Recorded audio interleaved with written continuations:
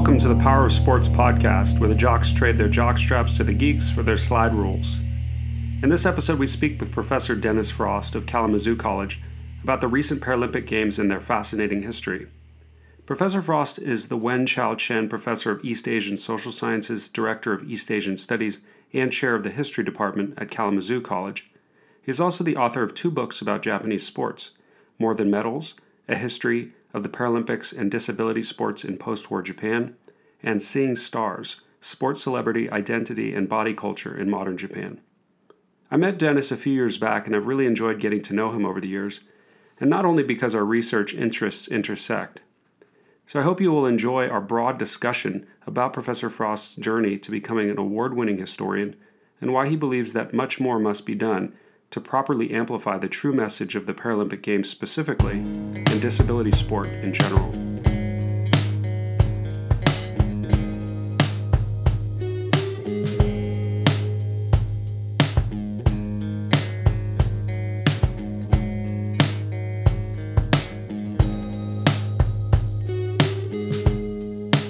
Hello. Hi, Aaron. How are you doing? I'm doing well. Did you guys get any of the remnants of the Ida storms, or did it pass you by? We got a little rain the other night, but not anything like what other places got. I think New York got pounded, it sounded like. It's brutal. Yeah, of course, we have the fires up in the mountains, which are bringing smoke down to us. Making life miserable for running the kids around every day. Yeah. But listen, I don't want to take too much of your time, and I really appreciate you coming back to talk with me and follow up. Yeah, and, no worries. I want to congratulate you first and foremost on being promoted to full professor. Yeah, thanks. Thank you. Congratulations. What an accomplishment. Yeah, pretty exciting news. Absolutely. And the second thing, as I mentioned I really just want to thank you for coming back to speak with me again and following up with what you shared with our students at St. Mary's in early June. And like a few of the other guests I've had on the show, you were gracious enough to take part in that colloquium we did on the Tokyo Olympics and Paralympics, which in the case of the Olympics just concluded recently, and the Paralympics will conclude just in a couple of days now. And thank you again for doing that, Dennis. Yeah, no, I'm happy to do it. Thanks for inviting me. Of course. So, but before we start talking about these historic Olympics and Paralympics and how you look at them as a historian, let me start at the beginning, as I like to do on the show, and ask you a few questions about your own experiences in sports. What was the first sport you played? I played baseball when I was really little, like a lot of kids, I think, in smaller towns in the US. And then I was a runner all the way through junior high and high school, cross country and track. And at what age did you start considering thinking about sports on a deeper level? I would think once I got into high school, I think I thought of myself as an athlete. Our school was very much a football school, the high school I went to, but definitely saw myself as an athlete, and a 2-sport athlete, cross country and track. Loved being on the teams and having this group of people that I was interacting with outside of classes and things like that. A lot of my friends were on the team too, so that made it extra nice. Was that your core identity growing up, being an athlete? No, I wouldn't say it was my core identity. I was into everything. I went to a small high school, so I did pretty much every single thing you could do. I was in the drama, I was in marching band, I was a runner, I did the quiz team, and academics were obviously a big part of what I did even back then. So it was all part of who I was, but it wasn't necessarily the core. And what about the sports you watched on television? I did not grow up in a house where we watched a lot of sports. It was one of those things. It wasn't like we were anti-sports, but we just, if it was on, we watched it, especially compared to like my grandparents. My grandfather always had the sports on TV. I probably watched more sports when I was at his house than I did at my own house. It was football, baseball. I remember going to some professional baseball games in Cincinnati Reds, seeing them play. I think I got free tickets because of grades or something. And so went to a couple of those games. So that's some of my earliest professional sports memories are baseball related, I think. Yeah, I remember those ticket promotions for good students. We had those around here too. I wonder if they still do those. I don't know. They were always way up in the, like way up there. Yeah, they don't give you front row seats, even if you have a 4.0. Maybe that's something we should talk to the sports marketing folks about. Certainly around here, the Oakland A's, they need some fans. So that would be one way to do it. And then what about coaches and teachers and maybe writers as well? Anybody inspire you when you were growing up? I would say he wasn't my coach necessarily, but he was one of my history teachers in high school, Bill Harris, he coached the women's track team. And I think was one of the assistant coaches on the football team. he was an energetic history instructor. I already liked history, but I really fell in love with it then. And then when I got into college, of course, that's my college professors, Jim Huffman, who's still a really close friend. I was fortunate enough to take classes with him and learned a lot, really inspired my interest in Japan. So yeah, a lot of teachers, probably teachers, one of the coaches, I had great coaches, cross-country coach, great in high school. I didn't continue with athletics in college, but yeah, there's definitely the teachers in high school, kind of especially the history folks, which makes sense, I guess, seeing where I ended up. But Yes, yes. And so what was it about history that struck you as an interesting field to study? I think I just have always loved knowing what happened and why it happened. And I think when I was younger, it was much more about just figuring out who these famous people were and these famous events. And the more I've gotten into it, of course, the more I've learned how complicated everything is. And I do love complexity. If anything, that's a flaw for somebody who's trying to write books, because the more complex you make it, the harder it is to piece it all together in a short, concise way. Yes, indeed. I can certainly relate to that. So I think for me, as the more I got into it, the more I discovered there's so many layers and so many questions and so many unanswered questions, so many questions that we can continue to ask, even if something that is really well known. That's what I really loved about history, still love about history. And so you had this inspiring professor as an undergraduate, and then I think you did research even before you started your PhD. Is that right? You went to Japan to do some research? Yeah, I studied abroad while I was in college. I spent a year in Osaka area, or academic year in Was the that Osaka Gaidai? area. Yeah, Kansai Gaidai. And that was the moment where I decided I wanted to study history. I had actually gone there I was still planning to be an international lawyer when I arrived in Japan, but then I happened to be, like I joked, like I spent alternate weekends, one in Osaka, one in Kyoto. I would go back and forth between the two cities because Gaidai is right in between, and fell in love with just the history in Japan and Kyoto, especially like being there, seeing these ancient temples. As a history buff already, it was all like, I just fell in love. It's incredible, isn't it? Yeah. And so then I spent a year after I graduated from college. I spent a year in Okinawa doing research more in contemporary politics down there at that point, particularly the politics around the anti-base movement in Okinawa. And then I spent a year up in northern Japan. So about as far apart as you can get in Japan. I wasn't quite Hokkaido, but almost. By the time January hit, I was like freezing. Yeah. But yeah, so those were research-based years. I did some work. I was at a university there in Iwate. I also worked part-time as an English instructor, translator, doing stuff like that. But then I was working on kind of projects related to the women's suffrage movement as what I was looking at in particular. I'd done my undergraduate thesis on that in Japan. And it turns out Iwate was not particularly active in it. But what's fascinating is that the prefecture right next door, Akita, really was. So that's what I was working on at that point. And then I ended up in graduate school after that.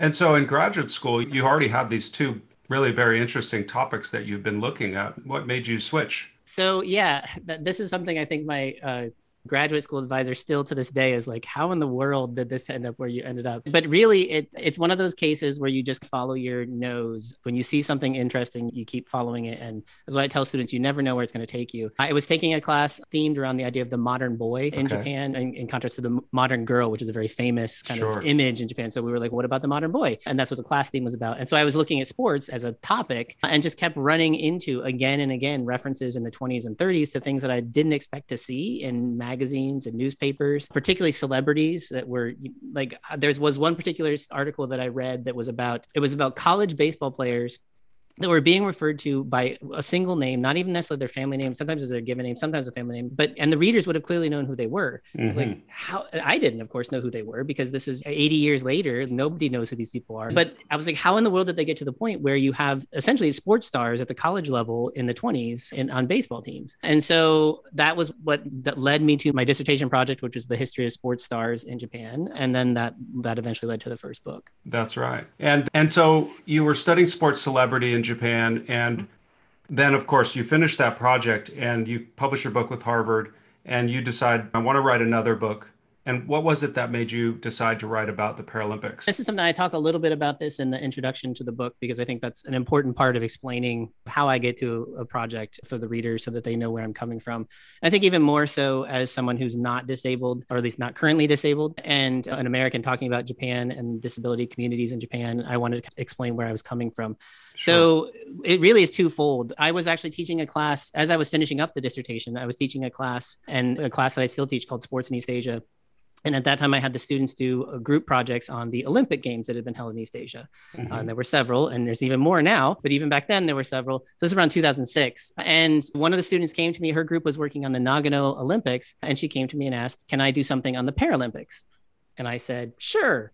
And then I realized, I was like, I don't even know what that is. And how is that possible? I've been studying sports now for 5 years intensively, and I know a lot about these different things. How do I not know about this major international event? And so that kind of sparked an interest. And I did some preliminary digging, didn't find much in English. And I was like, this is a potentially interesting topic. So that was laid the first seed there. I was still finishing up the dissertation and the first book. And then as I finished that first book, that was right around the time that my younger son was born with spina bifida. And so he has some long-term impairments. In particular, he uses a wheelchair for kind of distance and things like that. And he was getting to the age where he was starting to want to do sports. He was seeing other kids around him doing sports and want to do sports. And so we knew we were going to have to look for something adapted. And I having had this kind of memory of this Paralympics, I knew that these were out there, found that they actually had a pretty decent program near us. And he got really involved, and he's still really involved in sports. And so this became the disability sports angle from the personal side. It's something that I'm engaged with, going to a lot of events and looking for teams and looking for activities, attending tournaments. So that's something I do on the personal side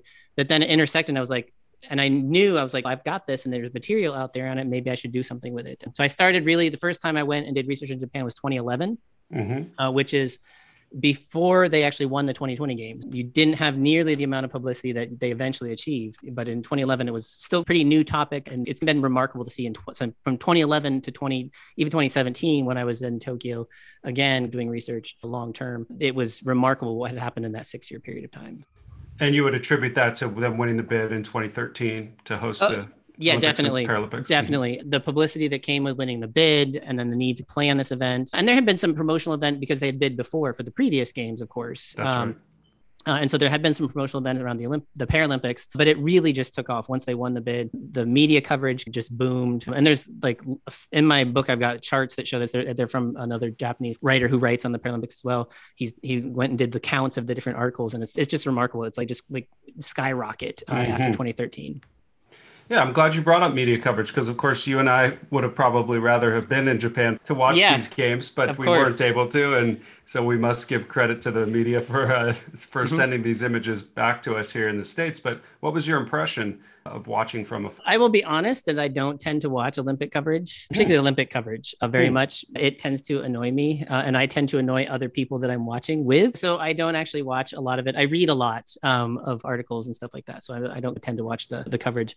And part of that is that I'm always a bit frustrated by the kind of the frequency of the interruptions, and especially the way in which the pre-recorded stuff, which a lot of this stuff in Japan has been pre-recorded, and the way that they splice it up with these every 5 minutes you have a commercial. And so it just drives me crazy. If I'm being honest, I have, but I've been following it, particularly more in kind of print media. These were going to be special games for Japan, and I think they have become special games in a way, but not in the way people intended. The coronavirus, of course, and the pandemic situation in Japan, the way that it escalated, the way that, from a lot of perspectives, the government did not handle things very well. In some ways from the beginning, but particularly in the last 6 months or so, I think, has just made for a situation that was in some ways unfortunate for the games, but also understandable. I think a lot of the sentiment around it, and the frustrations around it. It was great to see Japan do so well. It wasn't surprising to see them do so well and winning all the medals that they did. The Paralympics, they've done a little less well than I think they had hoped. And I think there's some interesting kind of questions about that I'm thinking about now. But I've been mostly paying attention probably more to the Japanese stuff because that's what I've been researching. But I think the coverage in Japan of the Paralympics has been pretty good. The coverage in the US has actually been way better than it's ever been.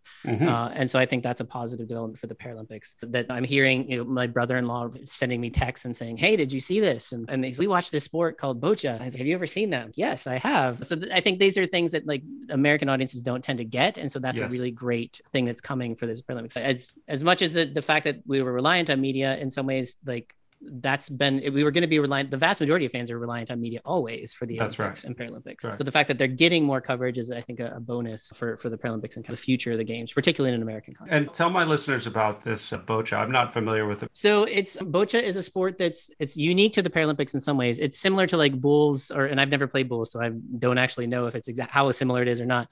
But it involves you have a ball that you're throwing or rolling down a ramp, and depending on your level of impairment, and this is mainly for people people. It's a sport that people with fairly high levels of impairment are able to participate in. So this is one of the few. It's a lot of the sports like wheelchair basketball. I mean, you've got to be moving really fast back and forth on the court, and you don't use electric chairs. But these are sports that kind of people with higher levels of impairment are able to engage in. And so it's fairly unique to the Paralympics in that sense. But it's about getting the ball into a particular place and then getting your opponent's ball out of that spot. So similar, I think in some ways, and I'm blanking on the sport, the winter sport, where you slide the thing on the curling. Ice. Curling, yes. I have a good friend who does curling. He would be upset if he knew I forgot the name of it. Don't send him a copy of the episode. But yeah, it's similar to that in some respects, that it's about kind of target areas and getting the ball. But it's a sport that has actually in some ways taken off in Japan as a result of the promotion tied to the Paralympics. I think one of the things, I'm actually getting ready to talk about this in a short piece I'm writing, but Toyota, who's a major sponsor for the Olympics and Paralympics, actually opened a boccia. In their lobby in their Tokyo offices, they created a boccia court. And some of their employees were coming after work and playing boccia or doing lunch breaks. They'd go play boccia. And lots of interesting stuff like that has happened that probably wouldn't have happened if you hadn't had the Paralympics in Japan. And so it's given new attention to the sport and the people that are playing the sport. And they just won. I just saw that one of the Japanese athletes won individual gold. So it's been a positive thing for Japan in lots of ways. How interesting. Thank you, Dennis. And so let's talk about this article that you recently wrote for the National Endowment for the Humanities. They have a journal called Humanities. And as you note there, this year, Japan alone sent its largest ever delegation to the Olympics, with 254 athletes competing across 22 sports. And this number of athletes is really remarkable because it's vastly higher than Japan sent when it participated in the 1964 Tokyo Paralympics, at which time there were a total of 350 athletes from all 22 countries that participated. So what do you attribute this remarkable growth in the Paralympics globally, but also in Japan? So I think there's several things there. And part of it is that you're talking almost 60 years now of history. And so that's a big part of it. And give something 60 years and it's going to continue to develop if it's had support and kind of money behind it. And that's one of the other key developments here. So if you're thinking about this from the global perspective, the IPC, to their credit, has done a really great job of kind of marketing the games, and partly by tying them much more closely to the Olympics. So there's been a number of agreements that have been reached between the IOC and the IPC for hosting and how that's going to work and how marketing of the games is going to work and how it's a joint bid process now. And when you do that, that creates the opportunity for this growth in terms of the games. Like the size and the scale of games can grow because the venues are prepared to host them from the beginning. And so I think that's a key component here. But that's the late 80s and 90s where that kind of begins to manifest itself. You start seeing that growth happen because that's when the IPC is created, established, essentially, is 89. So that's another kind of key factor. I think on the Japanese side, the biggest thing is that in 64 is where they're really introduced to the games. That's something I talk a lot about in that article. Like they had no real exposure before this. They're really introduced to the Paralympics for the first time in 1964. And then after that, what you see continued, especially in certain areas, you see these pockets of places in Japan where they're continuing really actively to promote disability sports. And so because of that, it makes it a lot easier than when you do have a big national event like this, that you have people that are trained, that people that know how to organize events like this, that people that know how to officiate events like this. And so you have experience essentially. And that is one of the other factors that allows you to train and get new people. They also, on the Japanese side, it was remarkable what they were trying to do for this. And they did this in 98 in the Nagano Games. The largest Japanese team they'd ever sent to a Winter Paralympics too at that point. I think still the largest that Japan's ever sent to a Winter Paralympics. I think that's still the case. And part of it's being at home. You don't have to travel internationally. That's part of it too. But they actively recruited. And so they were going around doing promotions. They would have these events, try it out. And people that showed some interest and skill, then they were like, why don't you come do this and come work in this training facility with us? And we'll get you ready for this. There was money and time and expertise that was poured into this. They're also doing a lot with training officials and coaches. There's now certification processes, and they're kind of trying to create more training so that people don't have to just go to a rehabilitation center, so that maybe their high school coach isn't certified to do this, but he knows somebody who is. So if, for example, like my son if he were in Japan, somebody would say, oh, he's using a wheelchair. We know somebody who does wheelchair tennis. We don't do it ourselves, but we know somebody who does. We can hook him up with that and get him into this kind of slotted into this program. And so that has been an effort on the Japanese side. And I suspect that's the case. In fact, I know that's the case in places like Britain, that they've done something. And there's a lot of other places. China, I think, has essentially plugged the Paralympians into their Olympic kind of system. And that's why you see them being particularly dominant, I think. So I think that there's lots of things that are contributing factors, but the Japanese side is one that I got a little bit closer look at over the last several years. Sure. Yes, indeed. And as you also write, in 1964, Tokyo had no official obligation to host the Paralympics alongside the Olympics. I found that to be very interesting, but just something that, like you say, history is very complicated. And that Yeah. was a level of complexity I hadn't really ever considered. But in those days, there was really little government support or funding to promote Mhm. disability sports. Most people in Japan in the 60s had never even heard of the Paralympics, and medical specialists dismissed the idea of athletic events for people with disabilities. And to make matters worse, people with disabilities have really historically been segregated from the broader population of Japan and put into institutions. And so the 64 Paralympics were instrumental in helping to raise awareness, as you write about, and particularly about how people with disabilities were being treated and conceptualized outside Japan, primarily in the West. So I'm curious if you can tell the listeners a little bit more about that part of the story. Yeah. So part of this is that, as you said, this is something that, and I mentioned before, it's something that the Paralympics are new to Japan. They don't know what they are. There is a history of sports for people with disabilities in Japan that is really still underexplored. That predates the Paralympics. Some of it is tied to the wartime effort, and you Hmm. have a lot of for injured soldiers and things like that are coming back. There was actually sports meets and things like that we know happened. We don't know what happened to the people that were organizing them and how some of them plugged into these new Paralympic kind of activities or not. So there is some kind of prehistory there, but there's no institutions and there isn't, as you said, no government support for this. And many of the people, and particularly the thing to remember too about the early Paralympics is that they were only for athletes with spinal cord injuries. The Paralympics that we see today are essentially multi-disability events, right? So you have people with, spinal cord injuries, people with visual impairments, people with limb impairments. So all sorts of different kind of disabilities are featured in the Paralympics now. That really did not happen until the 70s, the late 70s, as a kind of unified kind of event for different groups. There was sporting events for all those different groups, but they weren't necessarily held at the same spot. And in fact, it's one of the things that made Tokyo 64 unique is that they actually did hold, they held the international, what they called the Stoke Mandeville Games at the time, which was this game that was the Paralympics. And then they had this national meet where they had brought in other groups of people with other types of impairment and had them compete in sports as well. So Japan actually was a groundbreaking, trend-setting kind of place, even in 64. But so that's one of the things is that those people with, especially the spinal cord injuries in Japan, what the kind of situation was for most of them is that they would have an injury or they would have an illness and that would have them they would end up in the hospital and then they might not ever leave the hospital or they might end up kind of spending the rest of their life in their home with their family members taking care of them because you did have some kind of public rehabilitation facilities, but still there was this kind of idea that this is something the family should be doing. And that's an old idea and there's kind of roots of that even earlier in Japanese history, even related to some of the military stuff. So that was the expectation for a lot of these people is that from social perspectives and even for the individuals themselves, this is how I'm going to spend the rest of my life in a hospital or in this facility or at home. And so what happens with 64 is that and what in some ways what leads to 64 happening is this idea of kind of like, wait, there's different ideas out there about bringing these people. They don't have to spend the rest of their lives in these hospitals or these rehabilitation facilities.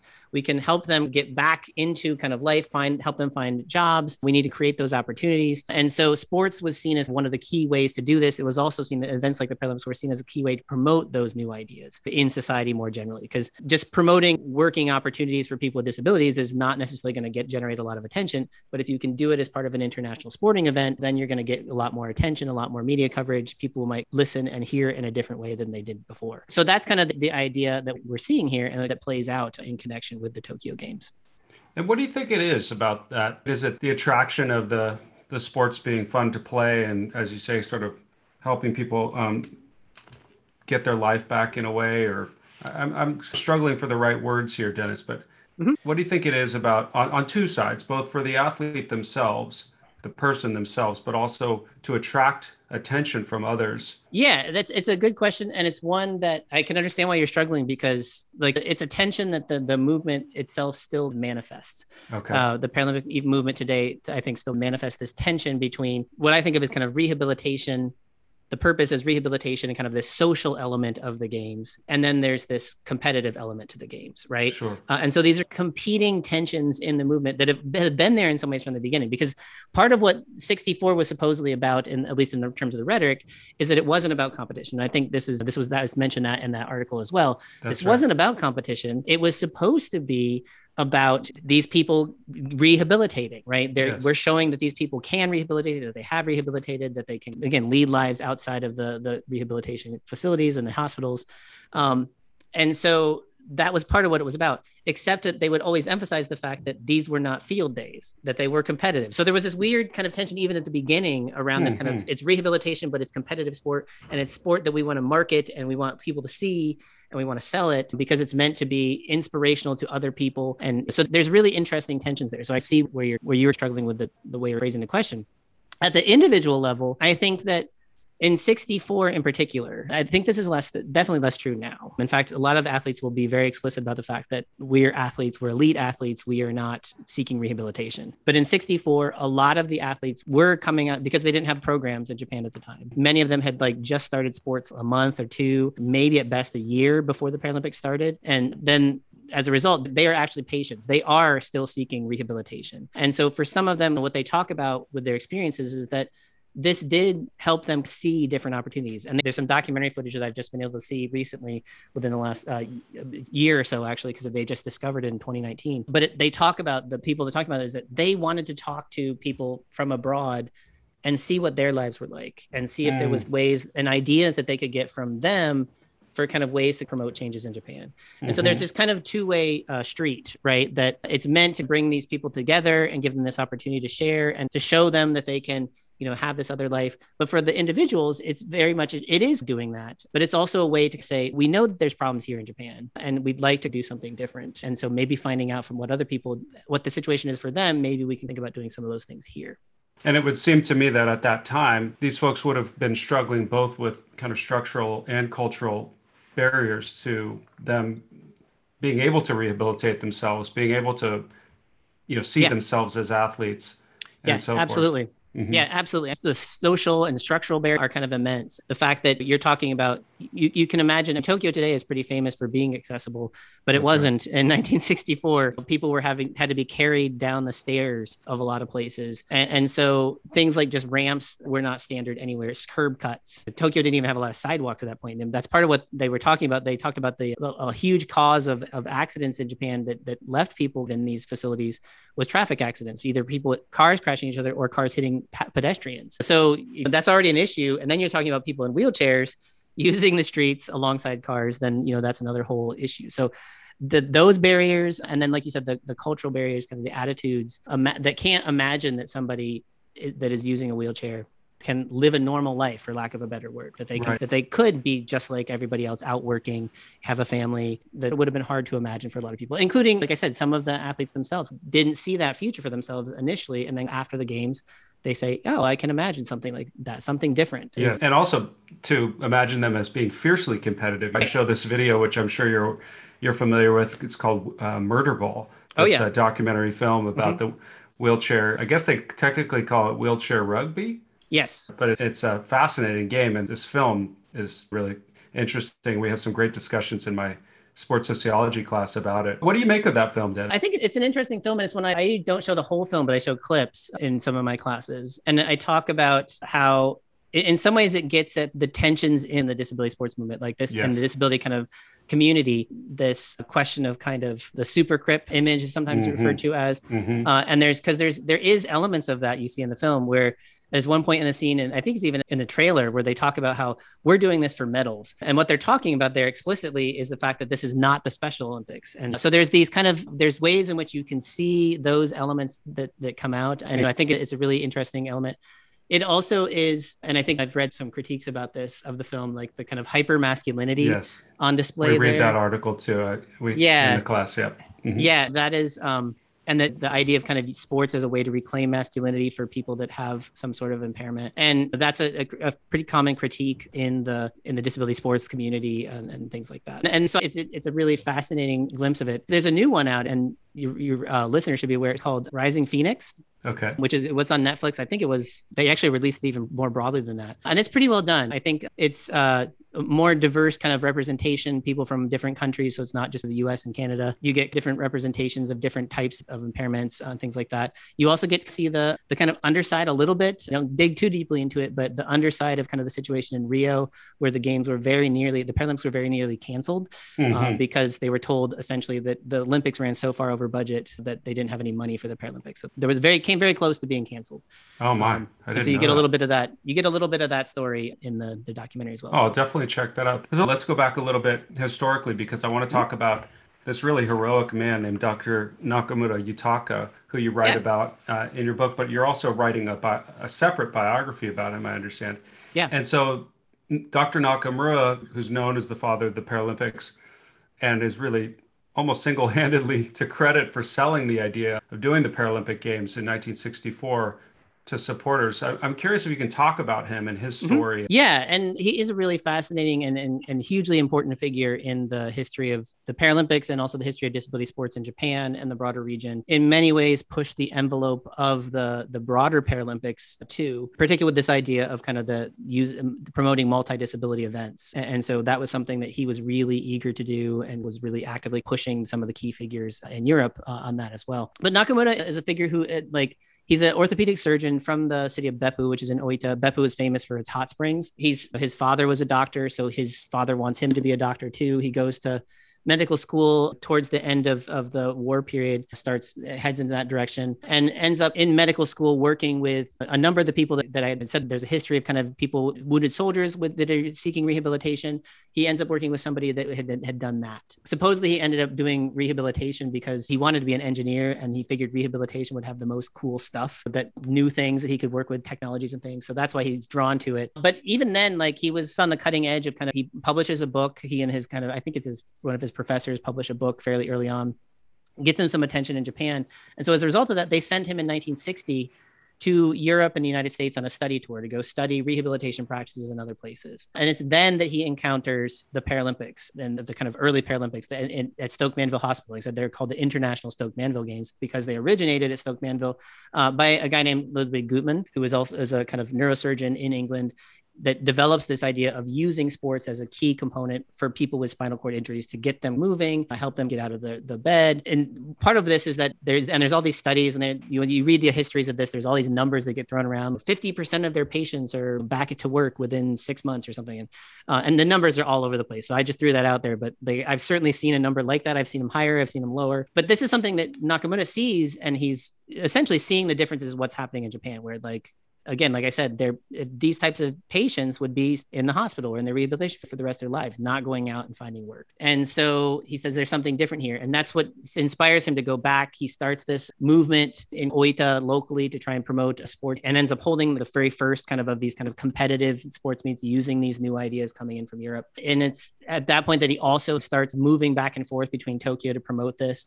There's other people that are involved, and that's a key point to remember here too, of course. As I said in the article, he plays an outsized role, but he's not, of course, the only guy involved. There's some other key players involved. Kasai Yoshisuke is somebody who's deeply involved with rehabilitation ideas and practices in Japan before this even. And so has connections to the Japanese government. And so I think he plays a key role manipulating and maneuvering the government into kind of supporting this. There's a number of non-governmental organizations that get on board, but Nakamura is actively driving them. Often with this idea of, we say that we're a society committed to social welfare, but if the whole world is looking at us and wondering if we're going to do these games or not, and we don't, then that just makes a mockery of our alleged commitment to this. So he's leveraging kind of international pressure on Japan, on these kind of other people to say, look, if we actually are committed to this, we should be doing this. And so that's a key driving force for a lot of. But then he gets, after the Paralympics are held, he continues to be involved. He actually founds a factory called Japan Sun Industries, I think is the English translation that they use. And this is a factory that's set up specifically for people with disabilities. It's to give them a place to work. So it's meant to be an accessible facility to allow them to live and work independently, ultimately, so that after they leave a facility, they've had experienced the rehabilitation, that then they can go have this job and kind of live in an apartment. And this is a business that actually starts off and it's fairly small. It seems like it might not even succeed. And now is, I think, the largest employer in Beppu, and actually has branch facilities in several other cities in Japan. But this is something that, again, this is part of his story. He also is directly involved in the creation of a regional version of the Paralympics called the Far East and South Pacific Games for the Disabled, which went Yes. from 1975 to 2006, so about 30 years. And then he is also directly involved in the creation of the Oita Wheelchair Marathon, which started in 1981. And they had to cancel last year the international meet, but this year they're going to have their 40th anniversary international marathon in Oita. So big deal. He's a fascinating guy in many respects, very involved in rehabilitation internationally, not just in Japan, but so lots of interesting stuff that he's working on and doing that I want to tease out more in the biography. And that's probably why I'm looking to work on that now, or I am working on that now, but looking to explore that story a little bit. I look forward to seeing that, Dennis. Thank you for sharing that. So I read that Dr. Nakamura once said that Japan has, quote, become a mature society and must become a force that drives progress even further. And so I wonder what you think he meant by that. It's an interesting question because I'm not sure exactly when that would have been said, because I can imagine it at different points meaning different things to him. And partly what I'm thinking is that in the 60s, if this is in the 60s as he's talking, using that as a marketing frame for the Paralympics. I think that's because I found it on the Paralympics website. Yeah, if that's when it's from, then that is very much like Japan has economically developed. And that gets back into this idea of we need to be promoting these kind of social welfare ideals that we say we're committed to. And I think that's what he would be driving at in the 60s. I can also hear him saying something like that in the 70s, particularly around the idea of creating this Far East South Pacific Games, the FISPIC Games, because Japan at that point, particularly in the region, would have been in the leadership role. And so that Japan has this obligation now to take what Japan has learned in this 10-year period from the 64 to 75 and to spread these ideas to other places in the same way that they were brought to Japan. We need to take them to other places. So I can see that being the case there. The same thing being true of like Taiyo no Ie, like this idea that we've got this society, we've committed to kind of social welfare. And now we really do need to kind of figure out how we can be a progressive beacon in creating these facilities, using them as models. And Taiyo no Ie was definitely marketed internationally, particularly in the Asia South Pacific region. This was portrayed often in the FISPIC materials as a place that like, look, this is what you can do if you have like support and you're willing to make this commitment. This is the type of things you can achieve. So I can totally see that Japan's international role, like partly it's a pressure on Japan to make the changes, but then also I can see it being like Japan now has this obligation to be a leader more broadly. I can see both. And that fits very much with kind of his approach to things. I was going to say, it sounds like if he could have said it at different junctures of his life, then it sounds like it really does speak to the overarching goals that the man had. And you write about this push that Japan had to internally play catch up to leverage the symbolism of the Paralympics to do so. And so you write, quote, most of the Japanese Paralympians in 1964 were patients coming from hospitals or rehabilitation centers, and many had only taken up sports in earnest in the years or months just prior to the games. So I'm curious if you could tell the story of Suzaki Katsumi and how different disability sport was back then in the 60s. Yeah, so he was one of the athletes who competed in 1964 for the Japanese team. And I had a chance to interview him back in 2017. Last I heard, he was still doing pretty well and was eager to watch the games this year. I think I saw him featured just recently in another news story, partly because this is the second time Japan is hosting the athletes who there wasn't many of them that kind of were still living, but the athletes who were suddenly celebrities in a way that in many ways they weren't even that famous back in 64. They become even more significant, and partly because they have great stories to tell. And it's this nice kind of mirroring of kind of what has changed. You can see that. So he was someone who was injured in an accident, ended up at Nakamura's hospital because he was a doctor at a rehabilitation facility, ended up at Nakamura's hospital right as the Paralympics were in their planning stages and they're looking for athletes that they can take to these games. And what he told me is that he didn't really know what the Paralympics were, and he never would have thought that he would be selected to go because he'd only been in the hospital a few months, and there were people that had been there much longer, had been doing some of this rehabilitation stuff, but that he was selected to go and was doing, training for the games. But all the training, of course, is medical training, essentially. It's rehabilitation practices. So everything is being done for the purpose of kind of strengthening muscles, or X activity is meant to do this. And so he did a lot of his swimming again, Oita is famous for its hot springs. So they have these warm therapeutic baths. So a lot of his swimming practice was actually done in these therapeutic baths. And one of the stories, and I think I mentioned this a little bit in the article, but that when he actually got to the Paralympics and entered the swimming competition, was really surprised by how cold the water was compared to what he'd been using. Partly because, again, they didn't have the facilities that he could get to easily to train in. And again, he'd only been training for just a few months. And he ended up, I think, entered, and I should remember this, but I don't. But I think it's 6 different events, and none of them were particular events that he chose. Okay. They were events that he was told, you are competing in these in some ways. And I suspect probably by Dr. Nakamura said that you're going to do this because it will be good for you. But it was swimming events. He was on the basketball team, I believe, maybe did ping pong and did some wheelchair races as well. But this is nothing he had trained for in the sense that we think of athletes now, where you look at the Paralympians now, there's no question that these people have been training for months and months. Many of them are essentially professional athletes. They're specialized athletes as well, right? Hyper specialized. Mm-hmm. They're out to break records and out to win medal. And that was definitely, especially on the Japanese side, that was not what it was about, right? In 64. Mm-hmm. It was not about the medal count didn't matter. And there was this, like I said, a tendency to downplay the competitive aspect. But now, like, they were aiming for 20 gold medals at these Paralympics, Japan was. So that was pretty explicit in a lot of their materials. That's a real difference. That's a pretty huge difference. It really is. And it's fascinating. I remember you writing that Suzaki, quote, credited their experiences and interactions at the event at the Paralympics with helping them to imagine new futures for themselves and others with disabilities, close quote. And yet you also suggest that while the Paralympics raised awareness of issues related to disability, that may be where the power of disability sport in Japan ends. Am I understanding that argument properly? What I'm getting at there is that I guess that there's a danger in assuming that the Paralympics will make stuff change. And I think that is a kind of common assumption. You know, I've even read a lot of articles like this where I read something the other day that was like, the societies will just change by virtue of hosting the Paralympics.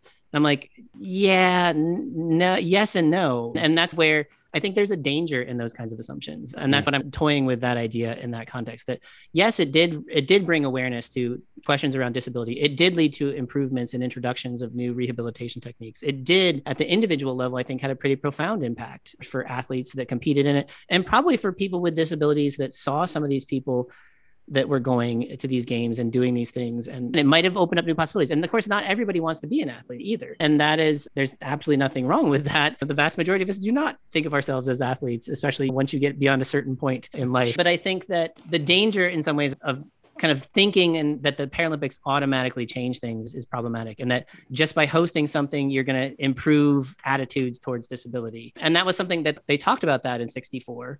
They talked about that in Oita in 75 when they hosted the FISPIC Games. They talked about that in Kobe in 89 when they hosted them. They talked about it in 98 when they hosted the Nagano Paralympics. They're talking about it in 2020. My question is always, if it can fix everything automatically, why didn't it fix it the first time? Why do you need to keep hosting it to fix it? And the reality is that we don't expect the Olympics to fix things. If anything, we often expect them to make stuff worse. Why is there this expectation that the Paralympics are just going to fix what's wrong with society in terms of issues of disability? There's definitely potential for positive impact, but I think that the danger of assuming that will happen is part of the problem. How interesting.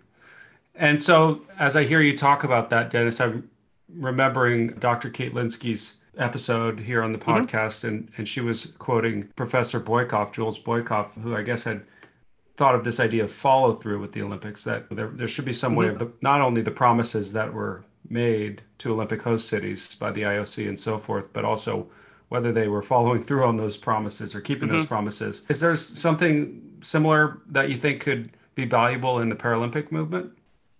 I think so. And I think that the promises are obviously a different set of promises, because the Paralympics are they're in many ways still a tag along event that you have to, it's integrated now into the bid process. But I think these promises, and they tend to be abstract promises more on the other side. And I think that those are way harder to measure and get the follow through unless you've done a bunch of work on the front side, like surveys and of attitudes and stuff like that. And I don't know that always happens, but I think that it would be interesting to see. And I know that there are scholars that are working on those types of things. So this is what was said. These are the kind of ideas that were promoted in terms of London 2012, what actually happened. And it also depends on who you ask. Right? If you ask people that are deeply embedded in the Paralympic movement or in disability sports community, then there's one set of, follow through, right? That probably the follow up is actually pretty on point. If you look at kind of people that are in, communities that have a disability or impairment that are not involved in sports, they may look at this and say, yeah, you promised this and didn't deliver. Because partly, again, it gets into some of those abstract promises of we're going to change social attitudes and things like that. In employment, I was just talking with someone from Brazil, and he was saying that there was a discussion about it was going to lead to better employment. And in the immediate aftermath, that sounds like that might have happened. But he was suggesting to me, and again, I don't know, I've not done the research, but he was suggesting that hadn't panned out nearly as to the extent that it had been promoted. There's things like that I think a lot of it depends on which community you're talking to, and then things like that. So this issue of a tag-along event is something I want to probe a little bit more, if that's all right with you. Yeah, go ahead. Because you write in your book about Dr. Nakamura and the success that he has, and along with others, as you say, to help join the Paralympics with the Tokyo Olympics in '64. And with this decision to host the Paralympics, Japan becomes the first country outside of Europe to host the Paralympic Games. And yet there isn't a domino effect that comes along with this, right? Dr. Nakamura's efforts don't lead to more countries or cities choosing to host the Paralympics alongside the Olympics. In fact, it was another 24 years before another city decides to host both the Olympics and Paralympics together, and that was Seoul, Korea in 1988. And in between, there are many European and American cities that repeatedly reject requests to hold both sets of games together. So this notion of the Paralympics still in your mind being a tag-along event, to me, parallels that inability of the world community to realize the importance of putting these events together. Why was that the case? It's a good question, and it's something that I've thought about at various points. I will say that now, of course, it's mandated that as part of the whole bid process, this is like you are hosting, and that's been the case since around 2001, I think is when those agreements were signed, somewhere around there. So it became tradition, if you will, after 88 when Seoul did it. Then they made this case, this has been happening and we want to make this continue to happen. But it wasn't mandated until a little bit later. But now they're required to, and it's required to be part of an integrated bid process. That wasn't, in 98, that wasn't the case. They still weren't integrated fully. The bid processes weren't. They were separate processes, but Japan agreed to do that and actually was really a pioneer in kind of the Olympic Committee working much more closely with the Paralympic Committee and part of the planning and thinking about the Olympic Village and kind of how that could be accessible, things like that. But part of what I think historically why it didn't catch on is that the Paralympics had minimal clout is one thing, right? In the 60s and the early 70s, it was not an event that was attracting media attention. It was not the event that if you didn't have a driving force in your society for some reason or another was going to push this, it wasn't going to catch on. Because a lot of times what happens is the games ended up getting held in venues that were tied to rehabilitation in some way. At one point, the ones that were supposed to be held the ones in Los Angeles, right? Los Angeles Games were originally the Paralympics were going to be held. I think it was University of Illinois, which had they've actually had a long running kind of program there, a rehabilitation facility, but it ran into problems and ended up getting split. So some of the games were held in New York City. Some of them were held in the Stoke Mandeville facilities in England. So part of it is that unless you had an area that was committed, you didn't get that willingness to do this because it's extra time, it's extra effort, it's extra money.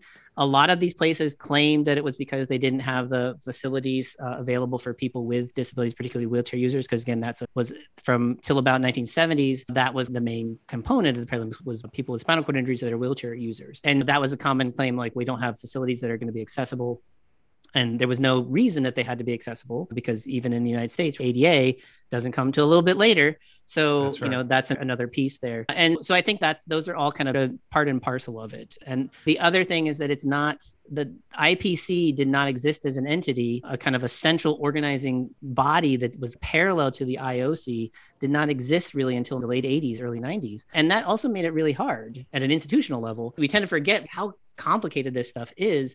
And if you're the IOC and somebody's coming to you and saying, we want to organize these games, they say, who do we talk to? And they say, you got to talk to this group and this group and this group instead of just this one set of people. It just is. And if you aren't obligated to do that, then you're going to say, no, thanks. That seems too messy. So I think that's another factor too, right? That's easy to overlook. The institutional complexity of the disability sports organizations in the early period, they were messy. And so it was probably challenging to get the people on board and work together. Interesting. And what about corporate interests now? You mentioned Toyota has this Bocha facility as at their headquarters, I think you said. And how is that playing a role? Because of course, mandating that the IPC and the IOC work together and a host city bid on both games at the same time is one thing. Is the corporate interest, whether it's from a CSR, corporate social responsibility standpoint, or just they want to improve their public relations or brand image or whatever it is How is that playing a role today? I think a lot of it does come down to CSR. And I think that's if you look at companies that do support the disability sports, particularly in a Japanese context. Again, that's what I know best. Sure. But companies that support it, where you'll find that information is on their CSR pages. For example, like some of the major sponsors for the Oita Wheelchair Marathon, which I did quite a bit of research on for my book, the major sponsors, if you want to look at their sponsorships, that information is on their corporate social responsibility page, and you can find out how they send volunteers every year or how they donate funds. Now, like the marathon gives out pretty hefty prizes to winners and record breakers and things like that. Those all have to come from corporate donations because the marathon itself was for many years was sponsored and run by the prefectural government, but you can't give out prize money using taxpayer money. That does not look good. So the money for these prizes is essentially all coming from corporate donors and other donations into the marathon. So the CSR work, I think, is a big part of it. I think places like Toyota take that pretty seriously. The other thing is for Toyota, this is also marketing in a non-CSR way because they have a pretty active, it's called Toyota Mobility. They've got a pretty active kind of campaign to market devices, not just cars, but other types of devices and ways to promote access for people, no matter what their needs might be. And so this is sales, right? This is a community that you can tap into and market with and from. And I think that Toyota's kind of seen that and in some ways jumped on that. So I think that's another factor there. The other thing is personal connections. I mentioned Taiyo no Ie, this factory that Nakamura started after the 1964 games. It's a factory that by 75, it's already 10 years old. And what they would do is they would make these connections with Japanese corporations, big companies. And then those companies end up, because they have connections with Taiyo no Ie, they have connections with the people involved in organizing these events, then they commit money to them and personnel to them and things like that. And so those commitments are now institutionalized in a way in the Japanese context. So Omoron, that's not a company many of your listeners would know, but if you're familiar with Japan, that's a name you see quite frequently in Japan. Omoron is a major sponsor of the wheelchair marathon. And that's partly tied to this relationship that it has with Taiyo no Ie going back to the 70s. And so there's lots of things that are now have just been integrated into these kind of events. Oh, interesting. You've talked about the distinction between the Paralympics and the Olympics, and you've called it a tag-along event, which I find really fascinating. Probably some of the folks at the Paralympics would be annoyed with me for that. But, but I think that's perception. That's why I'm thinking about perception. Right. I don't think that's your words per se as much as it is your description of the history that you've studied. And I think there's still people out there who don't know, maybe even some of my listeners, that even the Paralympics and the Special Olympics are different things. So I guess my question is, you wrote something in chapter 5 of your book about the Tokyo Olympics and the Paralympics, which were discussed together more often than perhaps any Olympics and Paralympics had ever been discussed before. You write, quote, "I would suggest that the repeated emphases on Paralympic-related improvements in accessibility discussed in the following section served as a sort of moral cover for the well-documented exorbitant costs of the 2020 Games, even though most of those costs had little to do with accessibility projects. As pessimistic as this appraisal of co-optation might sound, such an approach would hardly be unique to Japan. Many have observed that the IOC's own increasing support for the IPC came in the wake of widespread negative publicity generated by bidding scandals," close quote. So I wonder if you could explain this point in a little bit greater detail. Yeah, so there's several things here, right? And this is not my research has looked into this, but folks have looked into kind of the timing for when the IOC starts being more willing to negotiate and work with the IPC. And it's in the aftermath of the scandals around, particularly the Nagano Games and the Salt Lake City Games. And it's as those scandals are in the headlines, that's where they start saying, yeah, we're going to work more closely. They form these agreements with the Paralympics. And so there's some scholars that have suggested that is essentially was them looking for like moral cover, deflect some of these negative criticisms by saying, look, well, we are using our money and our efforts for this other sporting event, the Paralympics, which is, and we've had it there, but we've never really formalized these connections. So that's what that is getting at.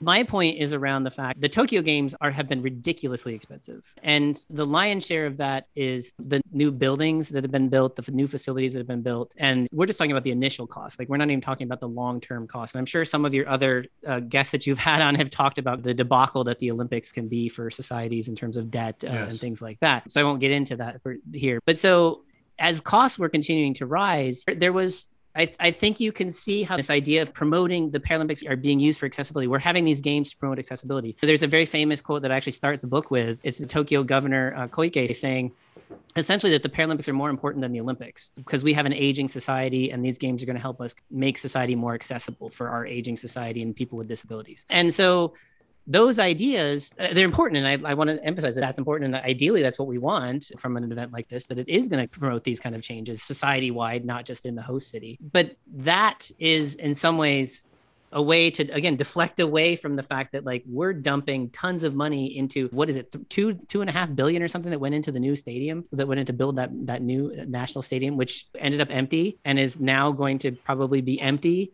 for almost all the future. There's not going to be events big enough to hold in there. So that type of deflection. The other kind of piece of this is that when cost runs started to happen and you had the situation with Fukushima and the 3/11 disasters, the tsunami, the earthquake, and the nuclear disaster, you had the situation then where many of those people were still in, and still are in temporary housing. And so people were saying, why are we spending money on these Olympics and bidding for the Olympics when we have these areas which we could be concentrating and helping and rebuilding? And they said, but the Olympics games are going to be about recovery. And then that's also where you start seeing the Paralympics get mapped on and saying the Paralympics are also about recovery. And so there's lots of interesting ways in which the Paralympics kind of get melded with the Olympics, particularly around these issues, as I see it, deflecting attention away from negative elements of the Olympics. And so the Paralympics are kind of a cover for that. That's what I'm getting at there. And I hope that kind of clarifies what I'm thinking. Feel free to follow up. It does. I wonder, though, if you see it as almost an exploitation of these Paralympic athletes. I think it can be read that way. And it's an interesting question. And I think in terms of what, as an athlete, like, maybe you're being exploited, but you're going to take advantage of that exploitation to benefit yourself and benefit the movement. And maybe the people in the Paralympics know that in some ways they're being exploited in this way, but they're going to take advantage of this to promote the movement, to grow the movement. I guess the question becomes, how long can you tolerate that? And at what point is it detrimental to your movement? Because these are separate movements, really. The Olympic movement and the Paralympic movement with separate goals, separate agendas. And so at what point does it become detrimental to your movement to be linked to this Olympic kind of organization, the IOC, and what they're doing? And like I said, there were potential consequences back in Rio when the cost ran over so much that they said, sorry, maybe the Paralympics won't happen. And there was a lot of fear, I think, among a lot of people that might happen here this year, that you'd have the Olympics, the cases of coronavirus would grow up, and then they would cancel the Paralympics because of that. So we're continuing concerns right up to the day that they opened. Dennis, thank you so much for joining me today. I really appreciate it. The last question I want to ask you is the same thing that I ask all my guests, but in the context of our discussion, I'd like to focus on the issue of disability sports. So what do you think the power of disability sports is? I think there's two ways you can take it. One is at the individual level. And I think that Zaki Katsumi is a great example of that it does have this potential to open up new opportunities. It's something that my son, I love the fact that he gets to play on teams. He's such an outgoing kid. Without the opportunities to participate in disability sports, that would look really different. We'd have to figure out how to do that. So there's different things like that. I think it opens up new opportunities. And so I love the idea of disability sports creating those opportunities. Not that everybody has to take them or should have to take them. There should be lots of opportunities for people with disabilities. Of course. But this option should be there. And I think that's the one thing where you see kind of power and potential of sports. The other is the societal stuff. And we've been touching on this kind of throughout the discussion. And I do think, as much as I suggested that you can't fix it, that an event like the Paralympics can't fix a society, what it can do is it can create the opportunity to be heard in a very different way, and maybe on a larger scale. I've talked about this in a lot of contexts as kind of amplification. And especially if you're in a society where those things are already happening, where there's people that are involved in disability activism, disability rights, different types of action is already happening, then you have an event like this that is drawing media attention to it. And it all of a sudden gives you this forum to share that in a way that you might never have been able to do. And one of the best examples I found of this in my own research was in Nagano in 98, when they hosted the Winter Games, that you had all these people that were involved in the kind of this disability activism and work in the region doing things. They come together and they use these games as an opportunity to create a new organization, which is going out and doing these surveys around Nagano and saying, is this barrier free? Is it barrier free? And that barrier free idea, we hear it a lot now around Paralympics in Tokyo. They were talking about this in 98 and they were talking about it even before that, but it was just that all of a sudden people were listening on a larger scale. And that's, I think, the difference with Tokyo too, is that Tokyo, partly because it's the center of Japan in many ways, a political, economic, media center. Yes, it's had a really loud voice. And I think that potential, that's the power of something like this, is that it can get that out there. Is it going to fix it? It can, but I think that's up to the people in the society to actually do the work. But they can at least hear it. They can hear about it in a way that they might not have before. Yes, and I think we all hope that these efforts lead people to try to make their own local communities more inclusive, don't we? Yeah. Yes, that's the idea in the long run. That's what we want. It's not just going to happen in one place, in this one place on the other side of the world, but we hear about it, we're like, oh, I should try that, think about that myself. Absolutely. Thank you, Dennis, so much. I really appreciate you being my guest today. For a second time coming back to do this. I know you're very busy, so it means a lot. Thanks so much. Yeah, it's great to talk to you. Thank you, Dennis. Let's catch up again soon. Take care. Good luck with everything. Thank you. You too. Bye-bye. Well, that will wrap up our show for today. Thank you very much for listening. I hope you've enjoyed learning about the Paralympics and disability sports and the rich and complex history behind both. I hope you're having a great day out there, and thank you very much, as always, for listening.